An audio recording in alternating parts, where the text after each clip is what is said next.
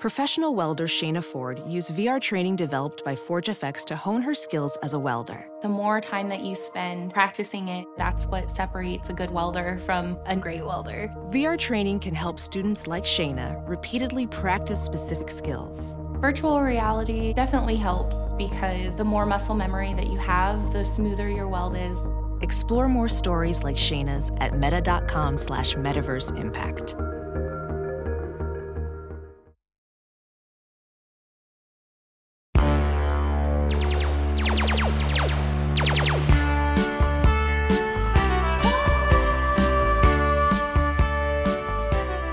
Hey everybody, welcome back to Star Wars Minute.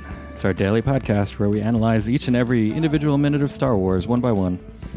I'm Pete the Retailer from Nerd Geek Dork.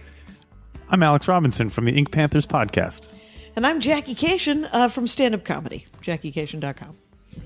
Thanks for joining us, Jackie. Thank you very much. You're returning guest. Returning guest for 5 other minutes. Let's do this. We're watching Minute 6. That's our first one. Minute 6? For this week. Of Empire Strikes Back. Of Empire Strikes Back. Yeah. Sorry. Thanks. Super early.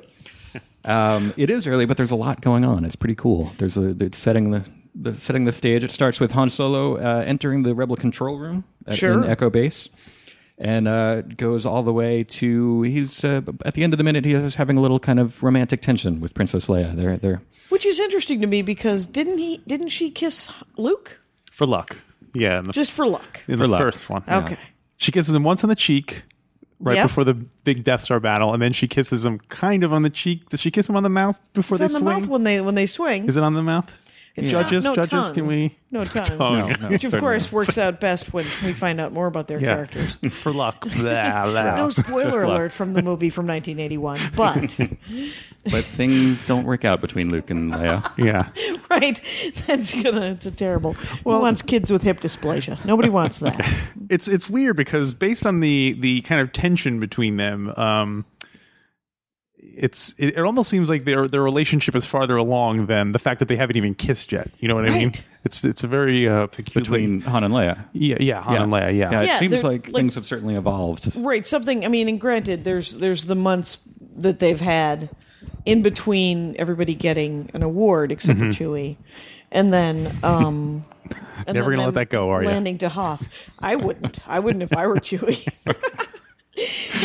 They'd probably give him a Lifetime Award sometime later. I think because of the arrangement that Han and Chewie have, that even if they did give him a medal, Han would just get it. He would technically own the medal. Because, right. He's like, no, I owe you everything. Right. They should have Han walking around wearing 2 medals all the time.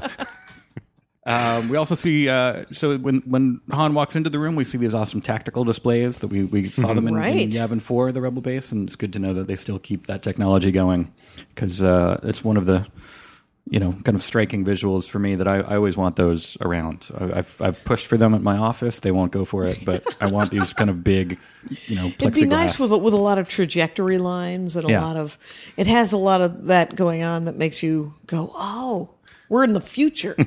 It's science fiction. It's awesome. They're scanning or something. Right, and then it's clearly cold inside as well as outside because everyone's wearing puffy coats. Yeah. You grew up in Wisconsin, am I correct? Right, where puffy coats were very popular. I remember, because now, what year was this one? This was 79? 80. Came out in 80, Yeah, so I remember wanting that coat so badly. Which one? The Princess Leia white one. Okay, right. The white, and I think my mother got it. I think she got... She got it for herself, or she got it for you? Oh, yeah, for herself. Man, you totally got Chewbacca on that one. I did. I totally got Chewbacca on that one. I may bring it up. She's like, look, young Jackie, how do you like my new jacket? How do you like my new awesome puffy white coat? And she's like, you couldn't wear a white coat. You're a slob.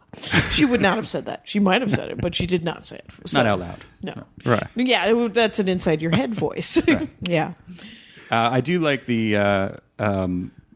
we see Princess Leia for the first time in the movie. Everybody gets an applause shot. The Hans and Luke's were more kind of a reveal where they take their hoods off or mask off, and Leia is just kind of a turn and almost like a scowl because she's looking at Han. But it's a nice pause. It is. So that we can go, all right, our friends are back. She got rid of the Danishes. Yeah, she got rid of the big curly cues. Went with the braids. She went with more of a Jerry curl. No? Or those tight braids. Yeah. Yeah. This is my favorite. I know a lot of people, the popular opinion, Slave Leia, but Hoth Leia is my favorite Leia look. Without a doubt. I think I like Empire Solo, too, best.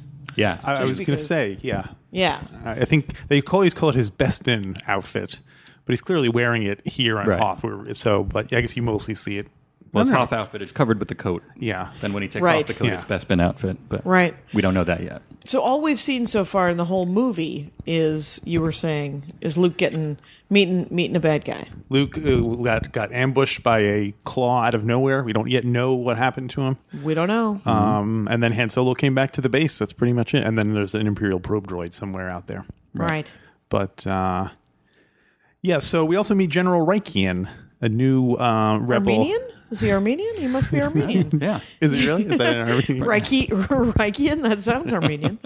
And it's from the planet Armenia. Right? I was in Queens yesterday, and I met a Greek guy who said, "You're Armenian?" Out of the blue. Nobody ever thinks I'm Armenian, and I am. And I said, "Yeah." And he goes, "We are cousins. I am Greek." Wow. And I said, "Cousins in our hatred of the Turks."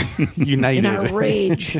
And then I said, "I'll have a cup of coffee." Did he give you a family discount for that? I got nothing. Well, the thing is he had... Classic Greeks. I thought he had Greek coffee. And he goes, it's espresso.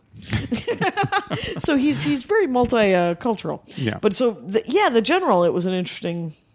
This is the only time he does not show up in any other... I've never met him before. He wasn't in... No, maybe he didn't make it out. Maybe stuff happens. I don't know. Right. In a couple of minutes, maybe the base is under attack or something. It's good to meet these characters, though, because to meet them 1 minute at a time is definitely the way to meet them, because you're like, oh, yeah, that guy. Yeah. Whatever happened to If you're just watching the movie regular, you're thinking about General Rieekan, and all of a sudden something else is going on. Yeah. You can't stop to pause. Yeah. In the original draft, I was reading, as we've mentioned, I was reading Lee Brackett's original draft for this. Oh, yeah? So, George Lucas wrote an outline, Lee Brackett went and wrote a draft. It was very kind of more pulpy sci-fi. A lot more kind of Flash Gordon-y than Star Wars. There are a lot of things that are just like, that's not Star Wars. Right. But in that draft...